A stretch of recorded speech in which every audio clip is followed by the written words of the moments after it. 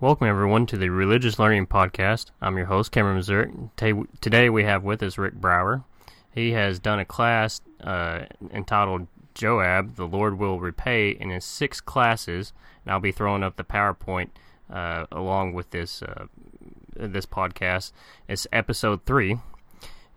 Rick, welcome to the show. Hey, thanks, Cam. Thanks for having me.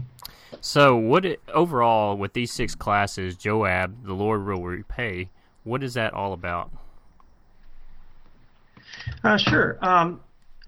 When I first started looking at the notes and some of the things that I've been studying about the life of David and Joab, it just kind of struck me. I had always had an impression for being exposed to the Bible for basically all my life.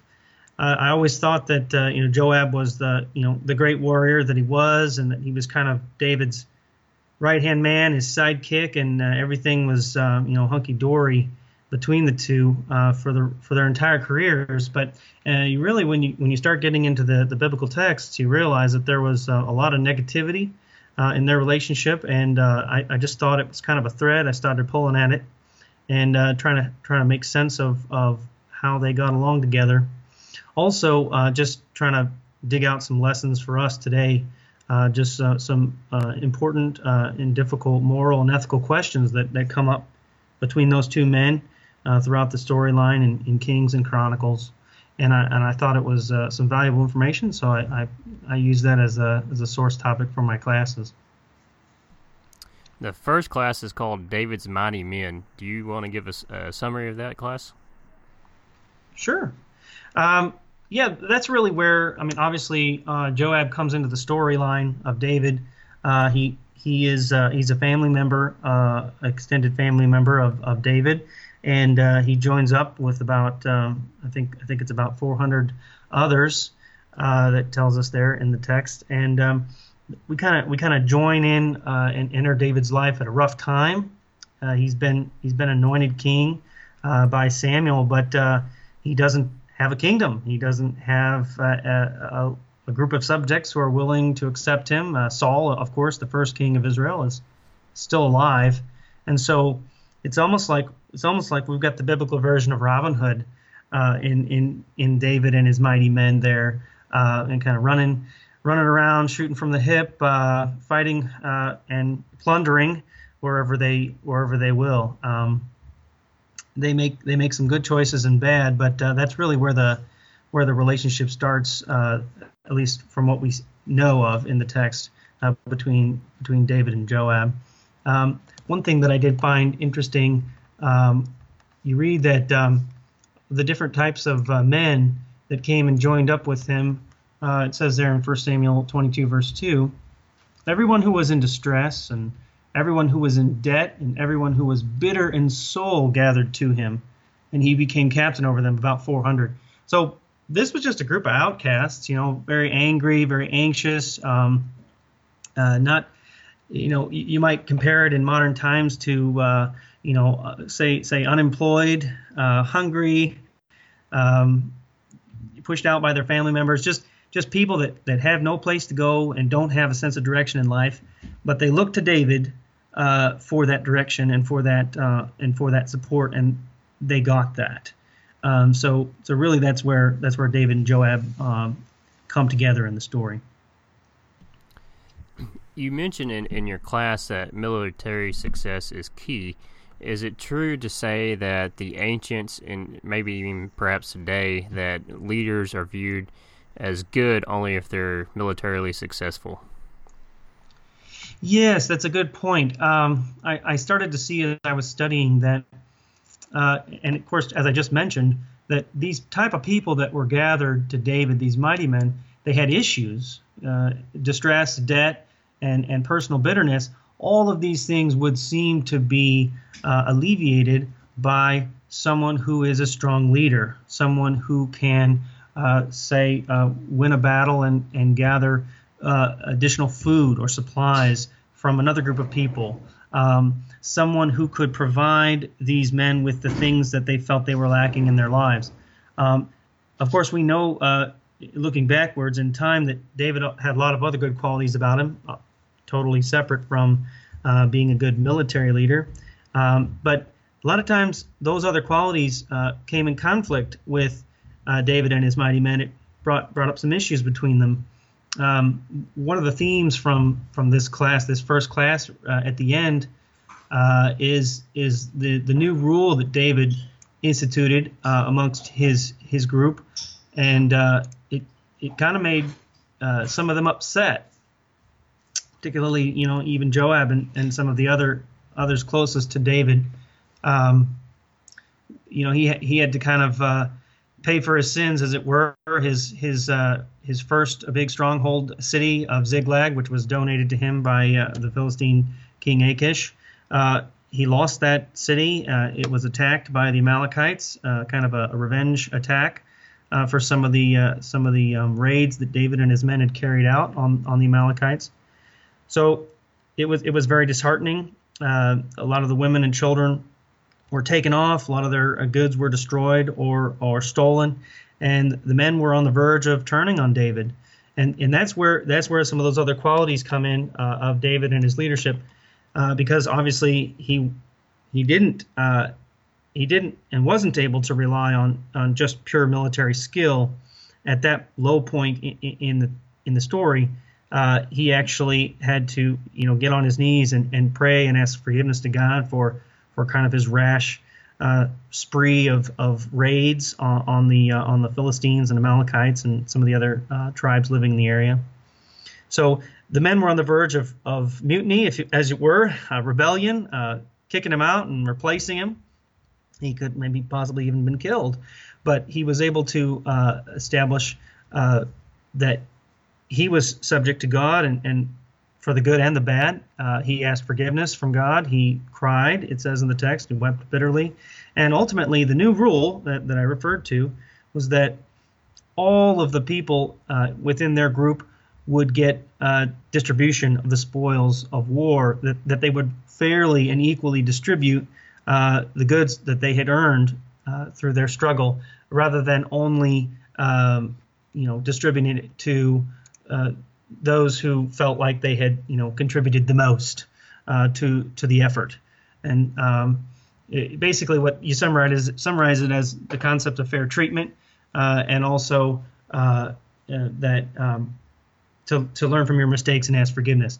That was the first time really in the text that we see David portrayed as having made a significant mistake with significant consequences there, the destruction of Ziklag and the temporary kidnap of all their family members and property. So a low point for sure, but a point where the best leaders do exhibit true leadership.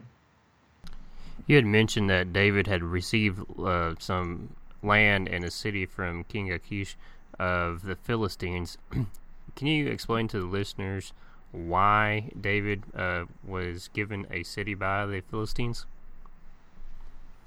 Yeah, again, as I mentioned, David had already been anointed king years before by Samuel, but he didn't have a kingdom. The reigning king in Israel was Saul, and Saul had word out and intentions to kill David. So David was really on the run there for several years, wandering around outside the territory of Israel at that time. He had made good friendships with other kings of other nations, in particular that king Achish of the Philistines.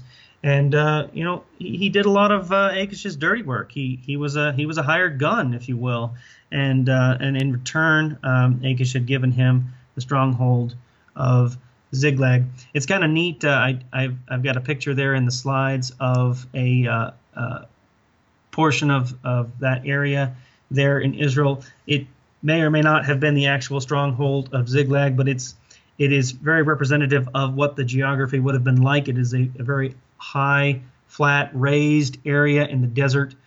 You can see that it would be a valuable possession to have for a mighty military leader like David. Kind of a place of protection at night, up high, good viewing angles from all around, 360, able to see attackers coming and going. And that's why it's interesting in the text. We find that the only reason why Ziklag was captured and destroyed by the Amalekites is because David was off raiding. He had left the stronghold and was engaging in just in some rash attacks. And so otherwise, it's certain that the Amalekites would not have been able to conquer Ziklag and take it temporarily back from David, because it's a strong position, militarily, geographically.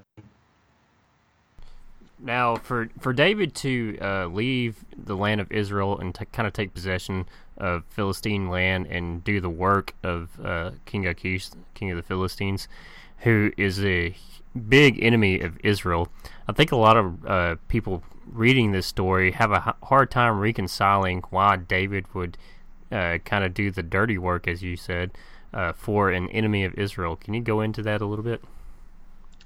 Yes, that's a good question. I'm glad you asked, because I love to see the themes early on and late in the Old Testament on how God worked in the lives of these men and David and the mighty men, and in fact all of Israel, to show his plan to integrate the Gentiles eventually into the hope of Israel and the promises of Abraham that God made to him, the promises of the kingdom. So David was one of those great forerunners in the Old Testament who, although a Jew by national heritage, by physical birth, he was not afraid to interact with Gentiles, to work with them, to show love and forgiveness to them, to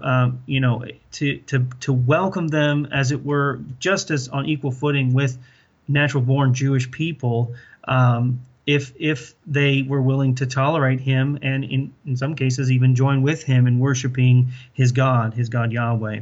So that was a situation where, for a number of reasons, David built very, very important military relationships with the Philistine kings and others in the years leading up to his actual assumption of the throne there in Israel and Judah, and that paid dividends multiple times over throughout his career as king, because although those friendships quickly died out when it became apparent that his strength was rising and that he was no longer just a vassal, he wasn't just a subservient nation state. He was looking to take charge and be top dog there in the land of Israel. But they had a healthy respect for David because they knew what he was capable of and his strategies, and they also sheltered him. They protected him and kept him alive during those early years when Saul was out to get him.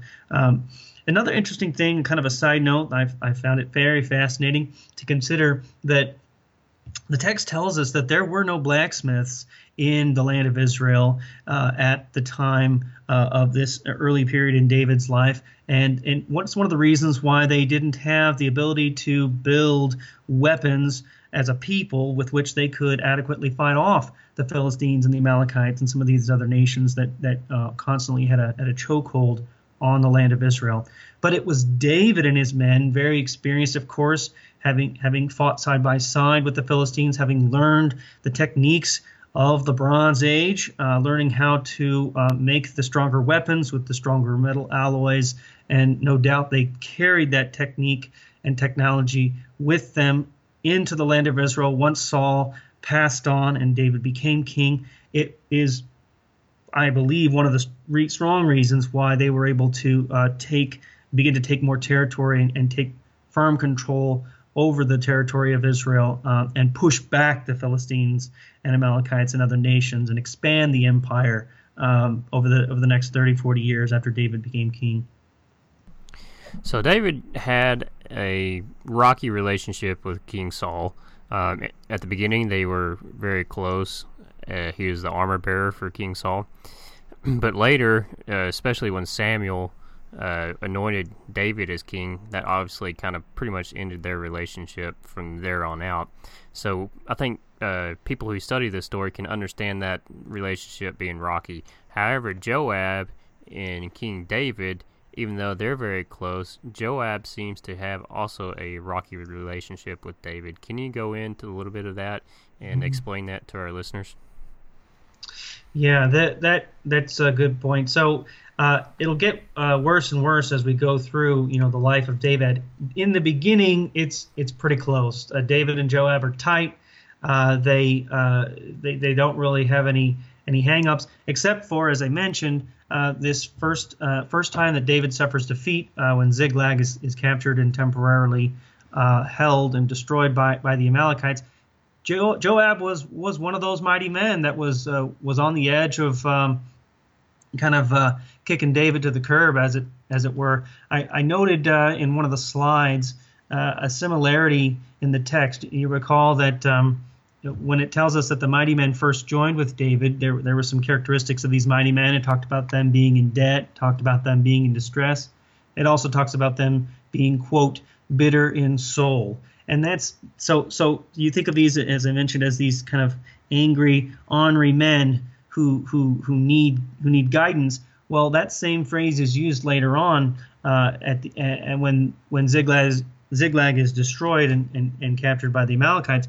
The men speak of stoning David in 1 Samuel 30, verse 6, and it again refers to them as being bitter in soul. So it's kind of a catch-22. You know, David has gathered these great warriors to him, but these warriors are headstrong, and they are, you know, subject to anger and subject to rash decisions. So just as quickly as they gravitated towards him and swore their allegiance toward him because they saw him as a source of salvation from their current predicament, just as easily they were willing, if possible, to discard him.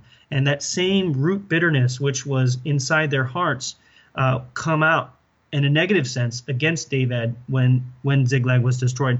So it's an interesting thing to consider for us that when we struggle with personal feelings of anger and anxiety and distrust, and we see something in our lives that might help to counterbalance those feelings or to make us forget those feelings for a moment, we've got to be careful, because the things in the world that we put our trust in to take care of our anxiety and our anger may not always be there for us. And the moment those things get pulled, those root cause feelings of negativity and anger and anxiety, they might come right back and be used in the opposite way. And that's exactly what we see here.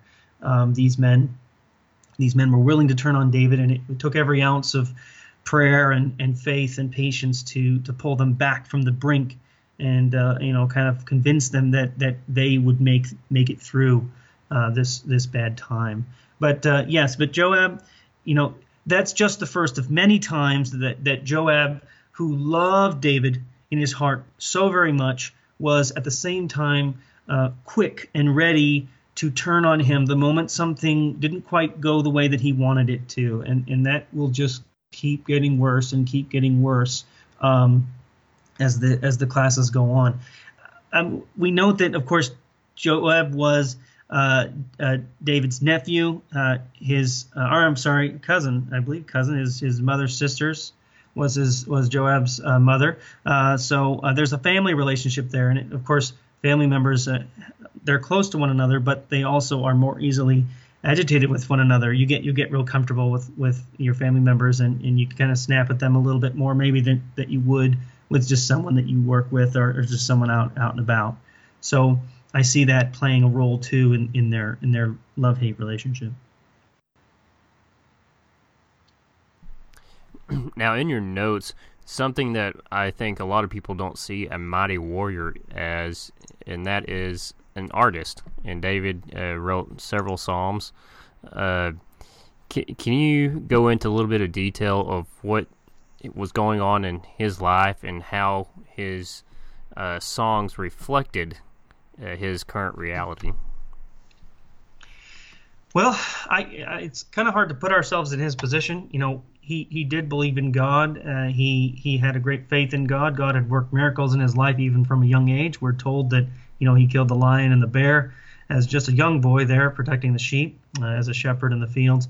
So he knew God. He knew God's presence, but certainly at this time in his life, everything was opposite. He probably didn't feel very close to God. God's promises weren't being fulfilled. In fact, it looked for all intents and purposes to be completely contradicted. He didn't have the kingdom. Saul was out to kill him. He has the love-hate relationship with his mighty men. He needs them and they need him, but just the slightest problem and things could go bad. He's on the run. He's living in caves. It's hard to tell where, from day to day, where his food's going to come from, or if someone is going to stab him in the back or stab him in the front. It's either way. But he did show that resiliency. He did show that despite all of those things in his life, he wasn't going to let go of God, and I think God repaid him for that. God is. The text in the New Testament tells us God is near to those who are near to him, and he protects those who call out to him. And we see that in the Psalms over and over and over again. I'm certain that David spent many sleepless nights lying, looking up at the stars and just wondering, God, why am I here? Is this really all there is? Am I going to be on the run for the rest of my life? I see no chance whatsoever that I'm going to be able to take the throne of Israel, and just even being in the presence of the Philistines, knowing he's got to put on that game face every day and lie and fake it with the Philistines and be their a hired gun, and knowing that these Philistines don't care about Yahweh, they hate Yahweh, and they would just as soon as kill him as love him when they got the opportunity. But he stayed strong, and he set that good example there, as I mentioned. When Ziklag was destroyed, he prayed, he cried, he fasted, and he came up with a solution. He got up and fought again, but he also realized that you can't play favorites. You've got to spread God's provisions to all. And he stood up. He stood up to those leaders of the mighty men who were not willing to go along with that, and they backed down. It was his first, not only his first triumph in the face of significant internal controversy, but it established him going forward. There were many other issues that we'll discuss, of course, that pop up from time to time. But each time something bad happens to David, and whether it's because he's made a mistake or someone else has made a mistake, he tries to make it right and respond in a way that God would have him to respond. The one thing about David is he almost never, and I say almost, he almost never compounds mistake with another mistake. He is willing to stop, absorb the consequences, 180-degree shift back towards the right, and follow that right, accepting the consequences that come, and acknowledging what he did was wrong. So we see those themes interwoven throughout all of the Psalms, of course, but we see where those themes come from when we read the story of David. Now, David's first offensive was in the city of Keilah, and like what you just said, this kind of doesn't go the way he thought it would go, and he was able to overcome. Can you explain that a little bit? Yeah, so basically David is learning what it's like to be the little guy in the land of the Philistines. As I said, he's a hired gun, and the Philistines would sooner or later kill him than love him. But he feels bad. He sympathizes with this little city of Keilah, and he kind of from this point on he realizes that he's supposed to be the leader for the common man. He's not just looking for a throne that he can sit on high and dictate terms and just absorb the wealth and pleasure of being a king, but he knows what it's like to be as I said, the shepherd taking care of the sheep on the farm, being with the common man, and these mighty men are all poor and distressed, and common men, as it were, of social class, not common, obviously, with their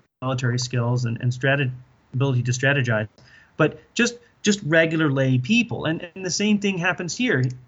Non-Israelites, of course, but in the city of Keilah, we have just a normal, low-class, regular group of people that are being taken advantage of by the big guns in town, which are the Philistines. And so David, he respects the Philistines. He doesn't want to, make them unduly angry, but he also feels that sympathy in his heart for the people of Keilah, and he wants to protect them and support them in the way that he can.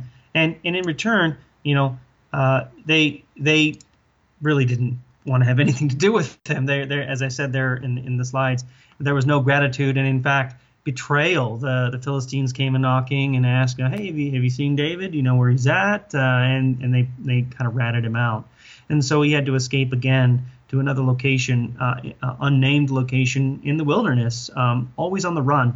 So no thanks for his effort, and it's one of those things that could easily have demoralized him, but he has that resiliency. We're going to keep going back to this over and over throughout the classes, is that David is not a perfect leader. We can certainly analyze his actions and see where he went wrong and see what decisions he could have made better, but that's not really the lesson of David, I've come to learn. The lesson of David is the ability that when he makes the mistake, how does he handle it after the fact? Does he try to hide it? Does he admit it? Does he ask forgiveness? Does he go about a path of reconciliation and repayment? Those are really the key lessons of David I think we need to pick out as believers today, because we're all going to make the mistakes. Obviously, as human beings, as sinners. The lesson is not to armchair quarterback David and in essence even our own lives. It's really about how do we handle the fallout from our mistakes, and how do we honor God in doing that. And so even though the men of Keilah did not return good for David, he didn't get angry with them as maybe Joab and some of the others might have done, and just go on raid them, go on a raiding party and just destroy their city because they were thankless for the work that he had tried to do for them. And that's really what makes a good leader. Right? You brought up a point there at the end. Kind of the theme of all these classes, is that Joab was the leader. In essence, he rose to the position of leadership of the group of mighty men that stayed with David for his whole career. And we want to know from a biblical perspective what makes a real mighty man. And it's not being a good a military a fighter. It's not physical skill in battle. That's really what the purpose of the classes comes down to, and which is exactly why Joab isn't the exemplary mighty man. The exemplary mighty man is David, the leader of the mighty men, and it's all for reasons which generally have nothing to do with what looks on the surface to be an excellent military leader. So that's the irony there of what it takes to be a mighty man. Can you talk about the relationship of David and Joab and how it parallels and foreshadows a relationship in the New Testament? Yes, thank you. So I've found in the studies that there are a lot of strong parallels between David and Joab and Christ and Judas. So obviously David selects Joab for several different reasons to be one of the leaders of the mighty men, the group, and similarly Jesus selects Judas to be one of the key 12 disciples. But although things start out well in both cases, they turn south quickly, and really, again, we want to look at how David interacts and handles with Joab when those things turn bad.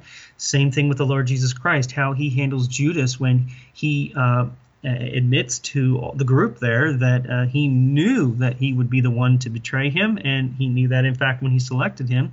And but just as Jesus did not immediately and proactively excommunicate Judas, as it were, from the group of the 12, he lets him stay. He offers him every opportunity at redemption and faithfulness. And same with David. There's decisions that David makes early on where you think any good leader would have immediately kicked Joab out and put him on the chopping block for disobedience and rebellion, and we want to run a tight ship here with the mighty men. We don't want to have a mutiny, and we can't have leadership butting heads. But David doesn't do that. He lets Joab stay on. He deals with him. He is very patient with him. Perhaps there was an element of that. I can't really let him go. He's my cousin, as it were. He's my family. I've got to cut him some slack. But on the other hand, we'll see later on that David makes some pretty poor decisions, some of the worst decisions of his life, and really that puts him in a bind. From then on, even if he had wanted to get rid of Joab for insurrection and for rebellion and for contradictory opinions, he couldn't have. And that's really the irony, the beautiful scriptural irony between David and Joab and Christ and Judas, is that he knew the role that Judas would play. He did offer the opportunities for forgiveness and for making the right choices, but ultimately Judas did not do that, and neither did Joab. But both David and Christ hold out the olive branch and maintain that relationship in the inner circle to the very end. And I think that, again, that speaks to something that's very difficult for us to do today. It's easy when someone is in our lives to, especially even within, as Christians, another believer, a fellow believer, who just rubs us the wrong way and just really contradicts things and causes problems, and it's easier to wash our hands and have nothing to do with people like that. But in the spirit of Christ, to the extent possible, the example of David and Christ is that we continue to offer the opportunities for forgiveness. We continue to offer the opportunities for love and inclusivity, which is very hard to do.